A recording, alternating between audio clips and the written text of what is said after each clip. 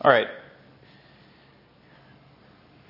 We are now beginning a study, which we're recording this first one for those who couldn't be here. Kind of a bad week to begin a new study. The lowest attended Sunday of the year, and typically this and then the Sunday closest to Christmas. People are just all traveling. So I'm surprised to see as many people as I am. And if I could have pulled it off, I would have just preached something on its own, just like, or taught something on its own, just like I'm going to be doing from the pulpit.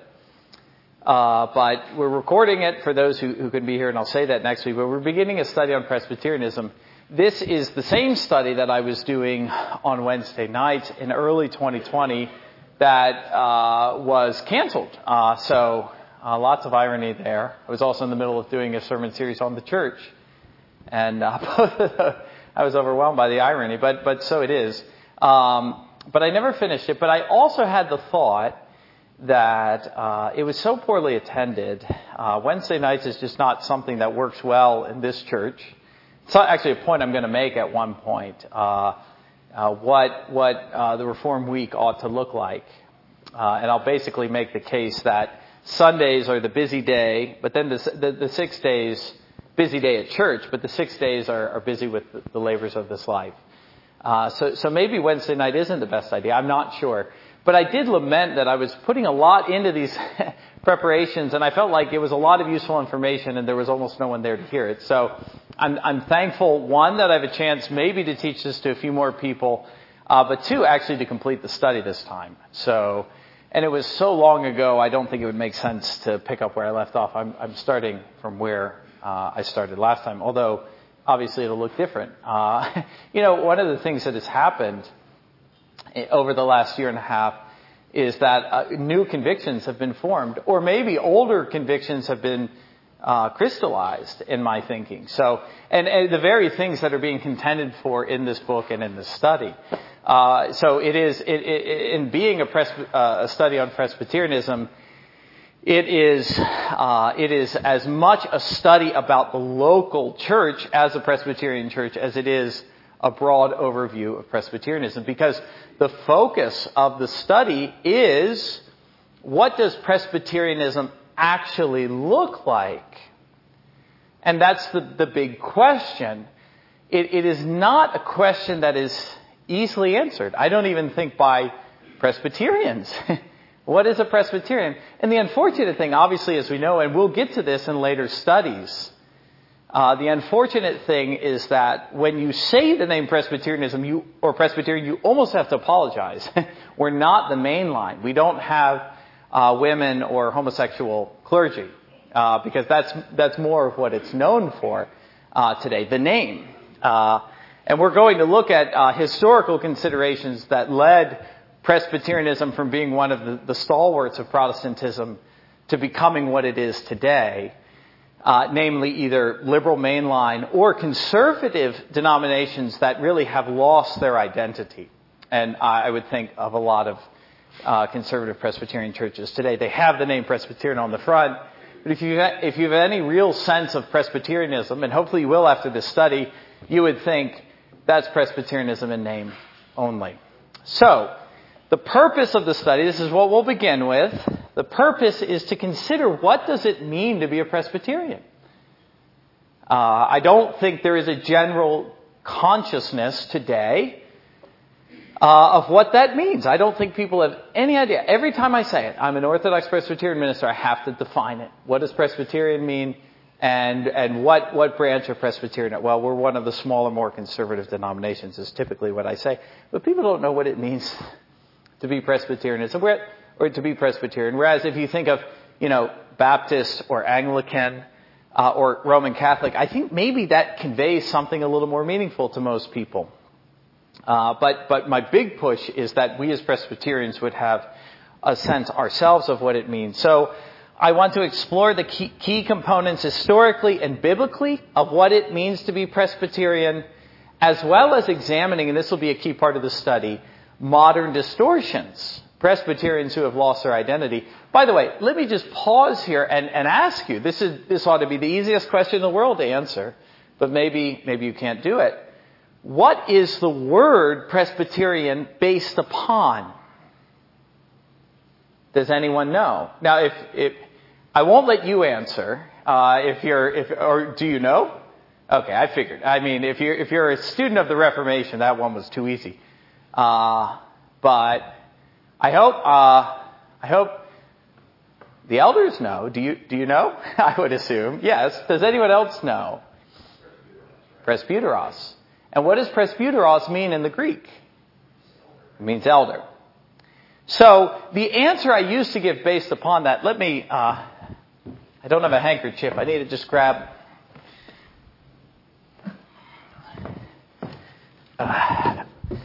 Cooler air is making my nose run.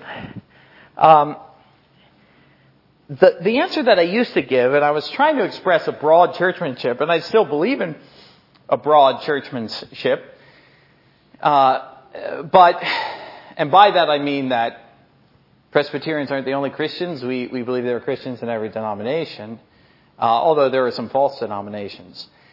But the answer that I used to give to the question, what is a Presbyterian church, trying to be as ecumenical as I could be, was to say a Presbyterian church is just a church that has elders. And so, for instance, the Baptist church across the street, which is Reformed in its leaning, has elders. And so I, would joke with Sherry, our secretary who attends there, or Rod, the pastor. I say, you really are a Presbyterian church. That's not true. That was a kind of a stupid thing to say. I've come to realize as I've studied the issue more historically, that is a very low view of what it means to be Presbyterian. Especially, the more I'm preparing for these, the more I'm realizing that this is a great follow-up on the study of the Reformation, because the Reformation gave birth to Protestantism, but Presbyterianism, it comes out of a particular wing of the Protestant Reformation. And what wing is that? There are three main wings. Well, there's four, but one we don't take too seriously, and that's the Anabaptist. Is that you don't typically want to say, we're heirs of the Anabaptist. Not because they were Baptists, but for other reasons. But the three main wings of the Protestant Reformation were what? Can anyone name? Just Lutheran? What's that? And what was Calvin's wing called? Don't say Presbyterian. Reformed. And then Anglican. Now, did I miss one? I mean, I feel like that pretty much covers it. And then you have the Anabaptists, but like I said, even the Reformers rejected them. So that I think fairly summarizes it. Lutheran, Reformed, and Anglican. And Anglican didn't really fit in with either. More. What's that? Oh, they're post-Reformation, but they're absolutely Reformed. Although many of them were in the Anglican Church. So, they Reformed, for sure. All right, but if you look at those three main wings, Presbyterianism is a branch of the Reformed branch. So, it's more narrow even than other Reformed denominations. However, if you look at other Reformed denominations today, you will notice there's a great deal of similarity. And so, for instance, if you look today at the new Psalter hymnal, which we sang out of in the evening, it's a joint venture. We sang in the evening last week, and I want to sing out of it more and more. It's a joint venture of the OPC and the URC. Does anyone know what the URC stands for? I believe it's United Reformed Church. It's just like the OPC, but it's a Dutch denomination. It's not. The Presbyterians come from Scotland, and the Scots came to America. There's a great book, To Begin the World Anew, I believe it's called, about that journey to America, and then the history of Presbyterianism in America. To Begin the World Anew, is that what it's called? No. That's a book on the American Revolution. I'm confusing two books that I own. Seeking a Better Country. That's what it's called. Seeking a Better Country. So Presbyterianism is a branch of the Reformed heritage, but it might look very similar to the URC. If you went into a URC church, you'd say, this looks very similar. So, nevertheless, Presbyterianism is a distinct branch. So, the purpose of the study in answering the question, what is a Presbyterian, is to consider and explore the distinctive elements of Presbyterian communion and worship. So you can't speak of being a Presbyterian in isolation. It's something that occurs in the midst of a body of believers. And we come together to express our shared convictions and beliefs. And those beliefs, I'm going to say this later today if I get to it, those beliefs are the very things that are embodied together in our worship, which is why our worship looks a different way and has a distinctive form and even flavor. That might be a bad word, but there's a taste to it. You say, now this is different than what I got in other churches. And what are the reasons for that? Are there good reasons for that? And also, by the way, are there things because of those reasons that we could be doing better? It's another thing worth considering. It was actually out of this study that we ultimately considered and followed through with going through with weekly communion. We realized this is something that is crucial to our Reformed identity. All right. And all of that we'll be exploring and considering together. So these distinctive elements, which we'll consider, and I will have a handout for that in a few weeks. It's going to take us some time to get some momentum. But those distinctive elements are not only key to what it means to be a Presbyterian, but they are also things which have largely been forgotten and forsaken by Presbyterians. So the whole thrust in exploring the answer to that question is recovering those things. Hence the name of the main textbook, not textbook, but the main text that I'm using as the basis of this study, Recovering Mother Kirk. And Kirk is just a name for the church in Scotland. But using the language of Mother Church,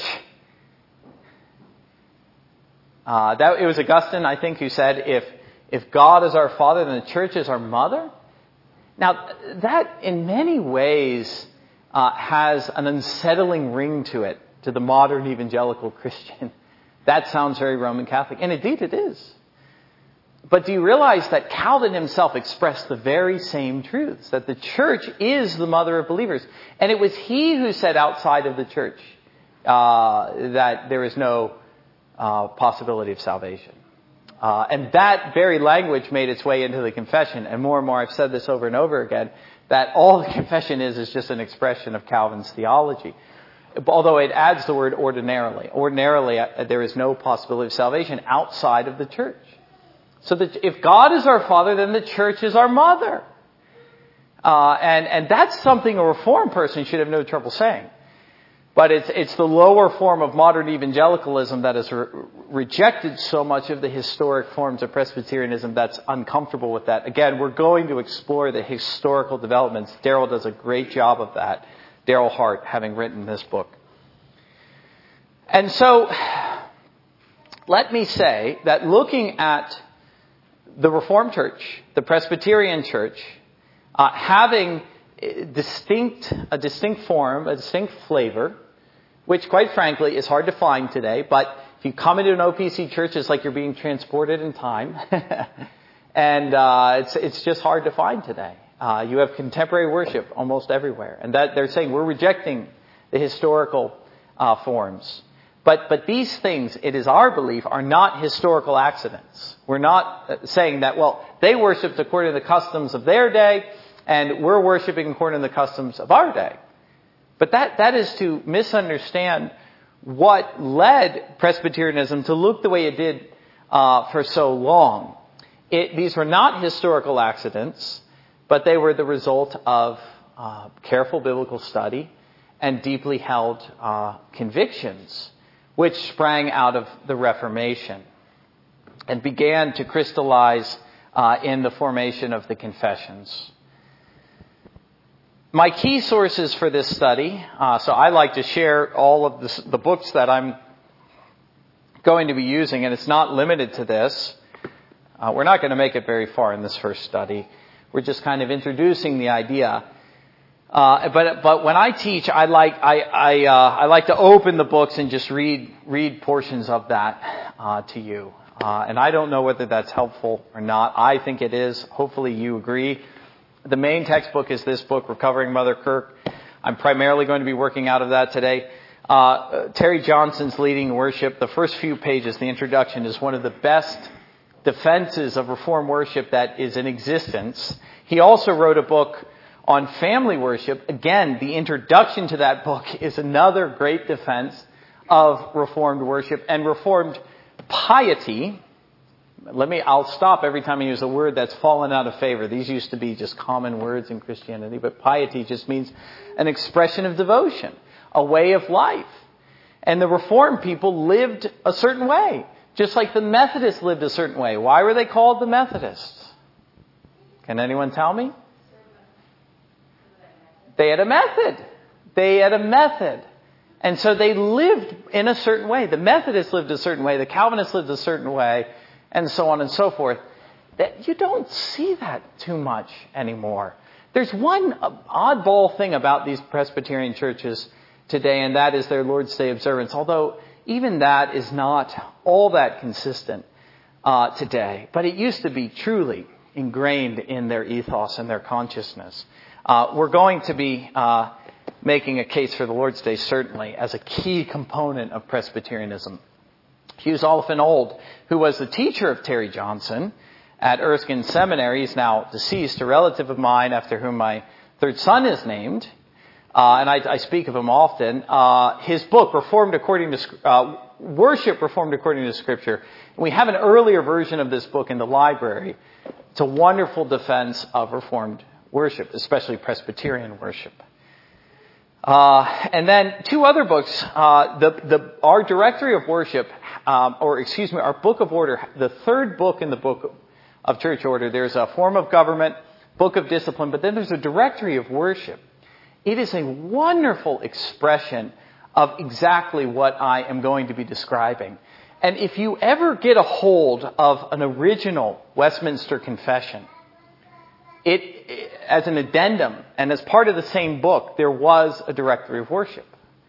So that is not accidental. That is absolutely, I think that expresses it perfectly, actually. One of the cases I'm going to be making is that the way Reformed theology comes into expression practically is in the realm of public worship. And you can never, ever, ever separate those two things. That is the greatest idea that is led, or the greatest deviation from the original thought, that you can hold on. Church is saying, we're Reformed. And you go in and it's a rock concert. They're not Reformed just because they believe in predestination. That is an adulteration. Reformed theology may only ever come to expression in Reformed worship. If you don't believe that, that's fine. I won't question your credibility as a Christian, but you certainly may not lay claim to the Reformed heritage. And that's kind of one of the main points I'm going to be making today. And then surprisingly, perhaps to you, this book on preaching by Martin Lloyd-Jones, I asked the elders to read it at one point. The best books on preaching are a defense of the church. They end up being books that clarify the role and the nature of the church. And in clarifying that for the minister, it helps to clarify his task. But if you were to read it as a layman, it would really, really help you to understand why the church looks like it does. All right, so those are my main texts, although there's other books we may be looking at. Let me begin with this question that Darrell Hart asks in the beginning of his book. So from here on, I'm following his preface and his introduction for the remainder of this lesson. What is it, if you think of yourself, most people, although we do have some people in this congregation who grew up in an Orthodox Presbyterian church, but most people did not grow up in the Orthodox Presbyterian church who are here. And that includes myself. And so if you ask yourself, this is the question that Darrell asked, what was it that drew me here? What was it that brought me to this place? Or more generally, what is it that attracts people to conservative Reformed Presbyterian churches? Now, the answer that Darrell gives, I think this is a good answer in terms of, this isn't what he thinks the reason should be, but this is one of the commonest answers, and that is, can anyone guess?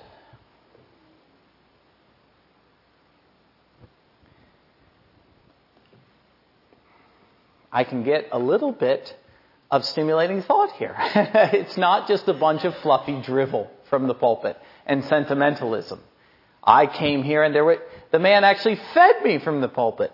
Perhaps he fed me more than I could eat, but at least I left full. I remember Matt Avery once saying that. If the pastor gives me too much, that's okay. I still left full, didn't I? I love that view of preaching. As long as he left me full, I can thank him.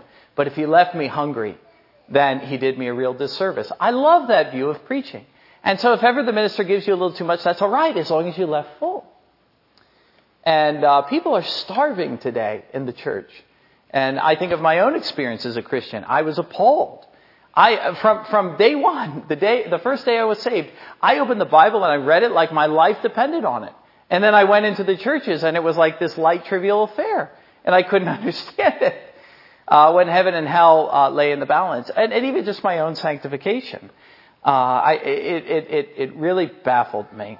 The low state of Christianity. Here were a bunch of people getting together and they just didn't take it seriously. It was not the substance of their life and the soul of their life. So that was really evident to me. And I was looking for people who were serious. Is there anyone who takes the Bible seriously? A lot of people went through this phase into the charismatic church thinking I found the answer. Well, here are people who are incredibly earnest, but not about the Bible. They're earnest about Christian experience, but they transgress the Bible all the time. There were women preachers. There were people, even women speaking in tongues, leading the service. And I thought, Paul says don't do this. And I got rebuked for that.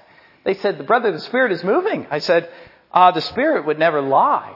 And he's already told the truth in his word, so you are the liar. So I moved out of that movement pretty quickly. And I said, are there any serious Christians in the world who read the Bible and preach the Bible? And eventually I ended up in the Reformed Church.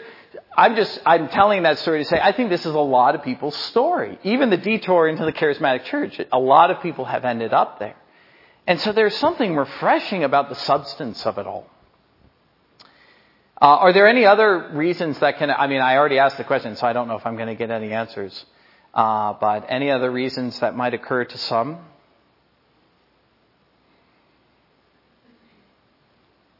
Okay, that's fine. What are some of the reasons people leave the Orthodox Presbyterian Church?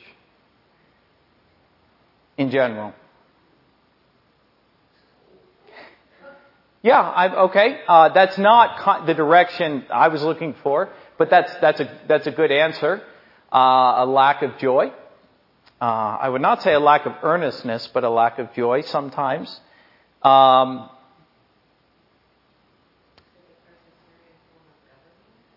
No. Now, the biggest reason people leave churches is because they get their feelings hurt. Let's just be honest. But if we're going to give people the most credit and say, if it's part of this grand pursuit that in their Christianity, and eventually that led them here, but we're looking at that same person and saying, is there some particular frustration that caused them to move on? Okay, let me just give the answer, and I'm still borrowing from Daryl's line of thought. He's a professor, by the way, at Hillsdale College, but he also became a personal friend of mine at Westminster. He was still living in Philadelphia at that time, and he briefly taught at Westminster. So what Daryl says is that, and this is something that we've seen even ministers doing in my time in the OPC, is that they grow frustrated by the lack of liturgy. So they actually say, what I want is Anglicanism, or I want Roman Catholicism, because Presbyterianism seemingly doesn't have the weight of tradition and history, and it does not have these solid forms to express its deeply held beliefs. And so you can understand someone on that trajectory ending up in the OPC would begin to long for something more along those same lines. What Daryl is saying is that Presbyterianism has all of those things, but it is ill-equipped, or at least ministers and elders and even laymen today are ill-equipped to actually defend them and then to express them. Presbyterians have lost their sense of the grand forms of worship and the deep and rich historical tradition that undergirds that. And so Anglicanism and Roman Catholicism as two high church alternatives just seem far grander in the sacred expressions of worship. But the question is Presbyterianism just another low church expression of Christianity? Such as, for instance, Southern Baptist churches or charismatic churches? Or is it something actually that resembles Anglicanism and Catholicism and Lutheranism in its historical forms and in its deeply held beliefs? So, and I would say it is, and it ought to be, if Presbyterians are historically self-conscious in the same ways those other denominations are.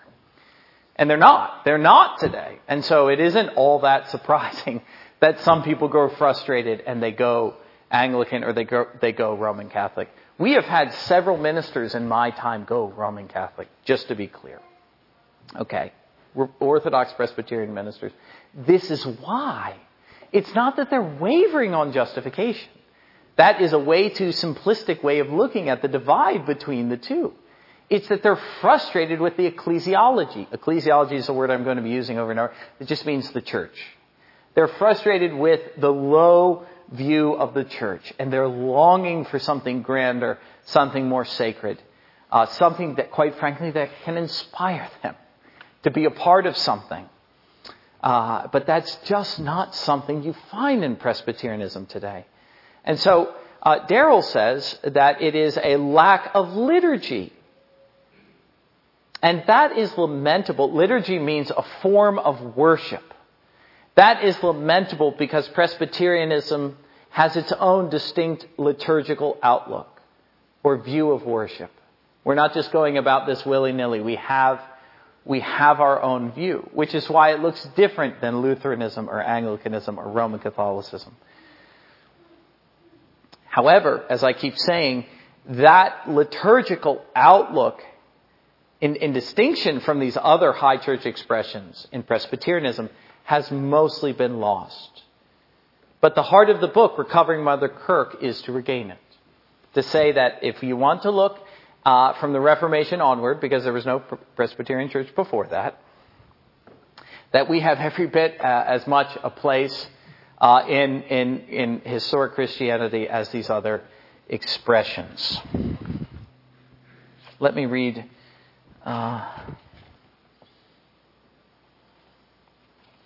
Let's see. Now this is the danger of depending on the quotes. I thought I had it, and now I've lost it. All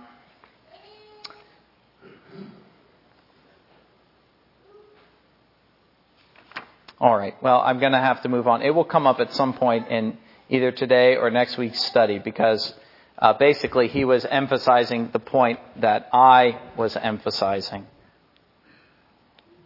I just wish I could find it. Anyways, let's go on. So that's the preface. Now to the introduction, and we have about 15 minutes tops.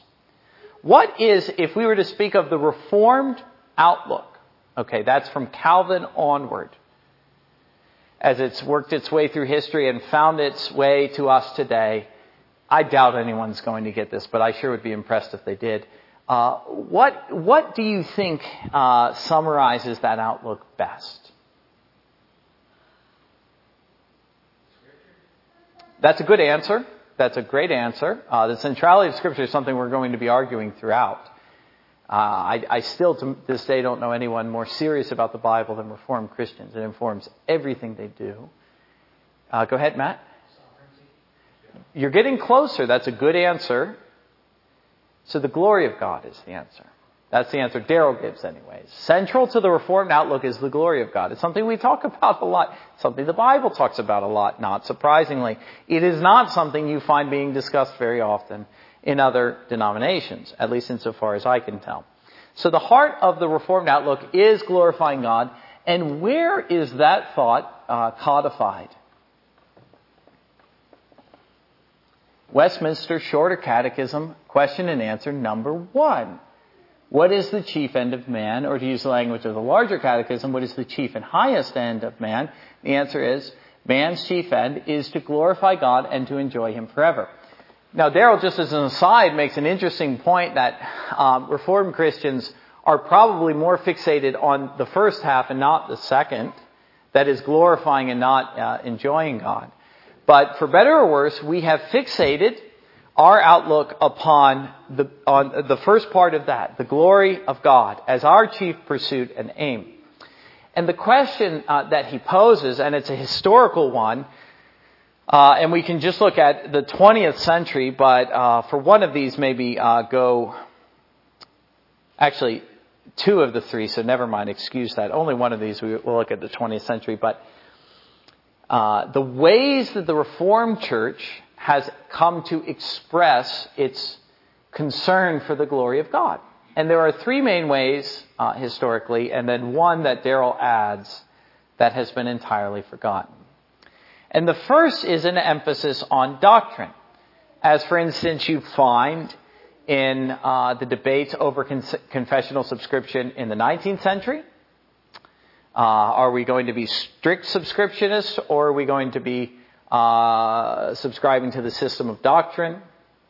So are we going to closely follow the confession and require ministers to adhere to that and elders? Or are we going to loosely follow the confession?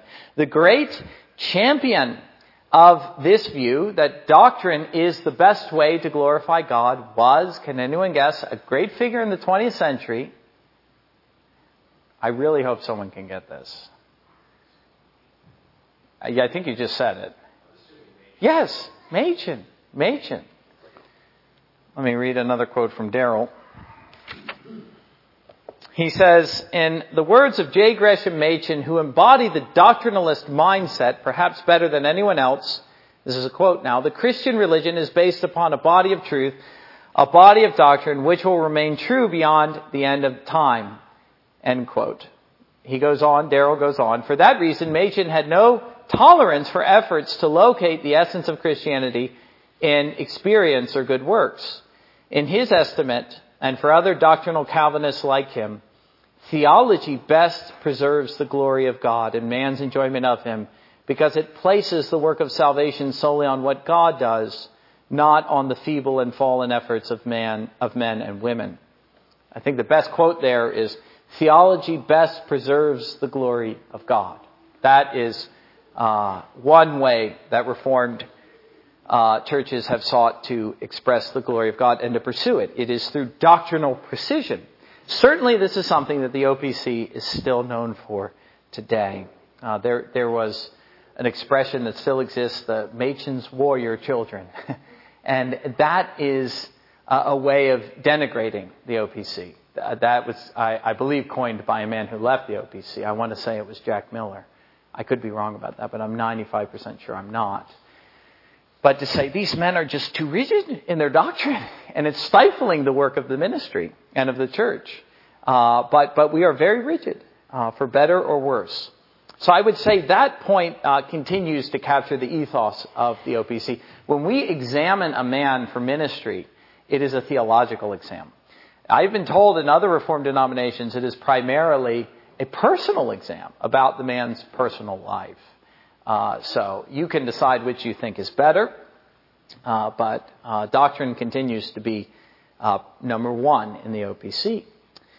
The second way brings us into another heritage of Reformed thought, and that is what he calls the worldview approach. And I don't know a lot about this. I remember this being discussed a lot in seminary. It just isn't something I've studied a whole lot. Although if you're familiar with the work of Tim Keller at all, he would be a modern Presbyterian who holds to that view.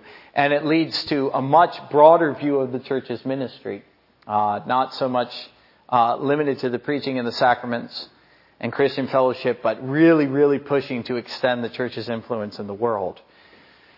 This is the Dutch view, again, articulated by Abraham Kuyper. He wrote a book, or he gave a series of lectures that became a book, Lectures on Calvinism. I own it. I haven't read it. I don't have a lot more to say about that. But if you were, again, to go, let's say, to a Reformed seminary, or if you were more conscious of the broader Reformed world today, this is something you would no doubt encounter outside of the OPC. The third wing, can anyone guess it? Would be more of the Puritan expression of a Christian experience, or what is called experimental Calvinism. There's some confusion over this, why it isn't experiential Calvinism. I don't know the answer to that, but when we say experimental, we mean experience, Christian experience. This is something that was expressed in the Puritans and Jonathan Edwards. Again, the emphasis on Christian experience.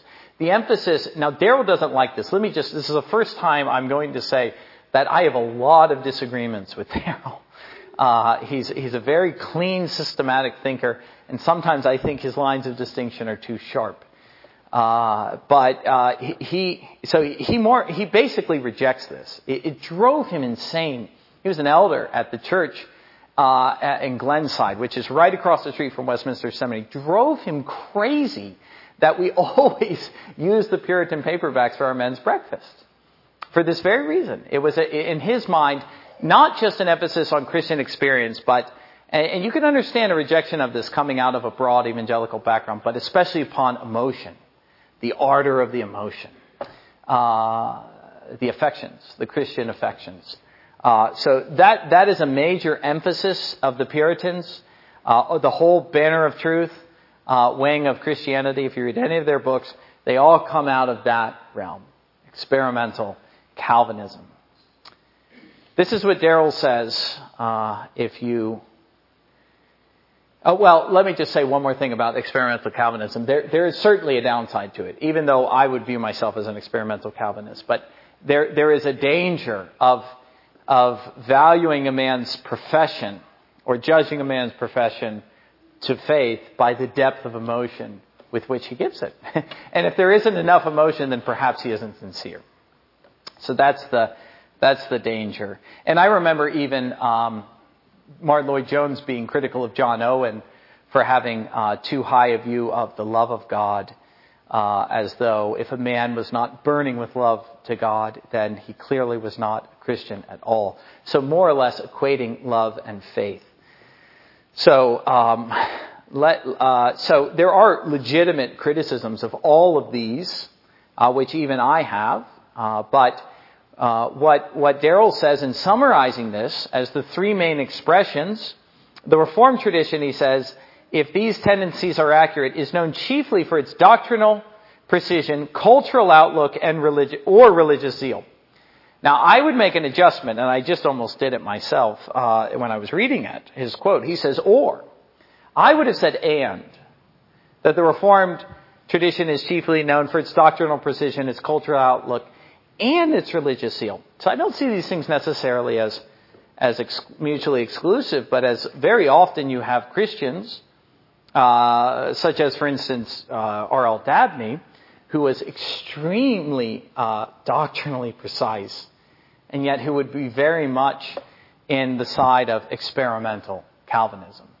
And that's where I would hope to land as well. So numbers 1 and 3 are my beliefs as well. Okay, so I'm not taking any issue with those. I'm saying these are good things. Not sure about the worldview approach. Typically, the exponents of that today are doing things that I do not like. But Darrell is saying that really, if those were the main three, it misses the most important category of all. And because we've missed this, we are losing people to other traditions higher up in the spectrum of high and low church. I'm going to go extensively into that. What does low church mean? What does high church mean? What does the spectrum look like? I'm going to make the case that Presbyterianism lands right in the middle. Darrell is going to make the case that it really is, it's up there with Anglicanism and Lutheranism. It's standing side by side with them. I'm not prepared to go that far. But the reason people are leaving is because of the loss of this liturgical outlook. And so Darrell makes the case for a fourth category, which he thinks is chief among them. And the other three is being subordinate, and that is the Reformed liturgist. The Reformed liturgist. Now, I am also a Reformed liturgist, very much so. And the more I explain what that means, I think I'm going to be sharing with Daryl and making the case for this. He would also say, if Machen was a doctrinalist and Edwards was an experimental Calvinist, he's saying that the liturgists, the real Reformed liturgists, were the Reformers. It was John Calvin that his primary concern was upon worship and the local church as standing at the heart of the Christian life and outlook. In other words, we're running out of time, and so I'm going to have to pick up here next time and continue to expand upon this. But at the heart of the Christian life, the primary way, this is something I was saying earlier, the primary way, the primary means that my Christian convictions come into expression, the primary way that I express my religious devotion to God, is in Christian worship. Whereas if we're to make a distinction that doesn't have to be made but can be made, and often is made, between the liturgist and the experimental Calvinists, which are sometimes called the pietist. So if you made a distinction between the liturgist and the pietist might say, I can worship God anywhere. That's the broadly evangelical view today. I don't have to go to church. I want to. It's a good thing, but it's not by no means necessary. I can just as well worship God at home, if you think of recent developments. I can just as well worship God under a tree and with a walk in the field. Now, you can do that, of course, but the liturgist would say, if you miss out on Christian worship, you have not just missed out on something crucial, but something necessary that obliterates all of your claim to devotion in those other areas. It is impossible for a Reformed liturgist to express his devotion without Christian worship. Again, not to negate those other things. Whereas you see the pietist is saying, well, again, I can worship God just as well anywhere else. So there's the divide, and we're going to explore that divide more and more. I guess I'll stop there, and that's the point we'll pick up with and really begin to explore again the liturgist and the pietist.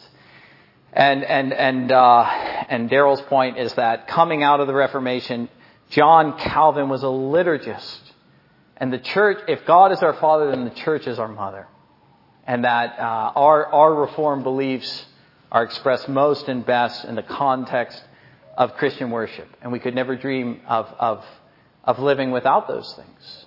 Yes. Are you saying that a pietist is not Reformed? In its most extreme form, yes. Okay. If we're saying pietism in the case of Jonathan Edwards, certainly not. And Jonathan Edwards, was the revival occurred in the midst of his preaching at the local church on the Lord's Day. So there could be a case that was made about George Whitefield, which Daryl makes. I don't necessarily agree, but George Whitefield took to the fields and left the church, and there's debates about that. So, these things are always spectrums, but I don't think that George Whitefield falls outside the pale of Reformed ecclesiology, just to be clear. But many people do. Daryl does. But pietism in its most extreme form severely undervalues the church as something that is unnecessary, something that's beneficial, but something that is not necessary. Again, in its most extreme form. So, pietism in its most extreme form is not Reformed. Are there Reformed pietists?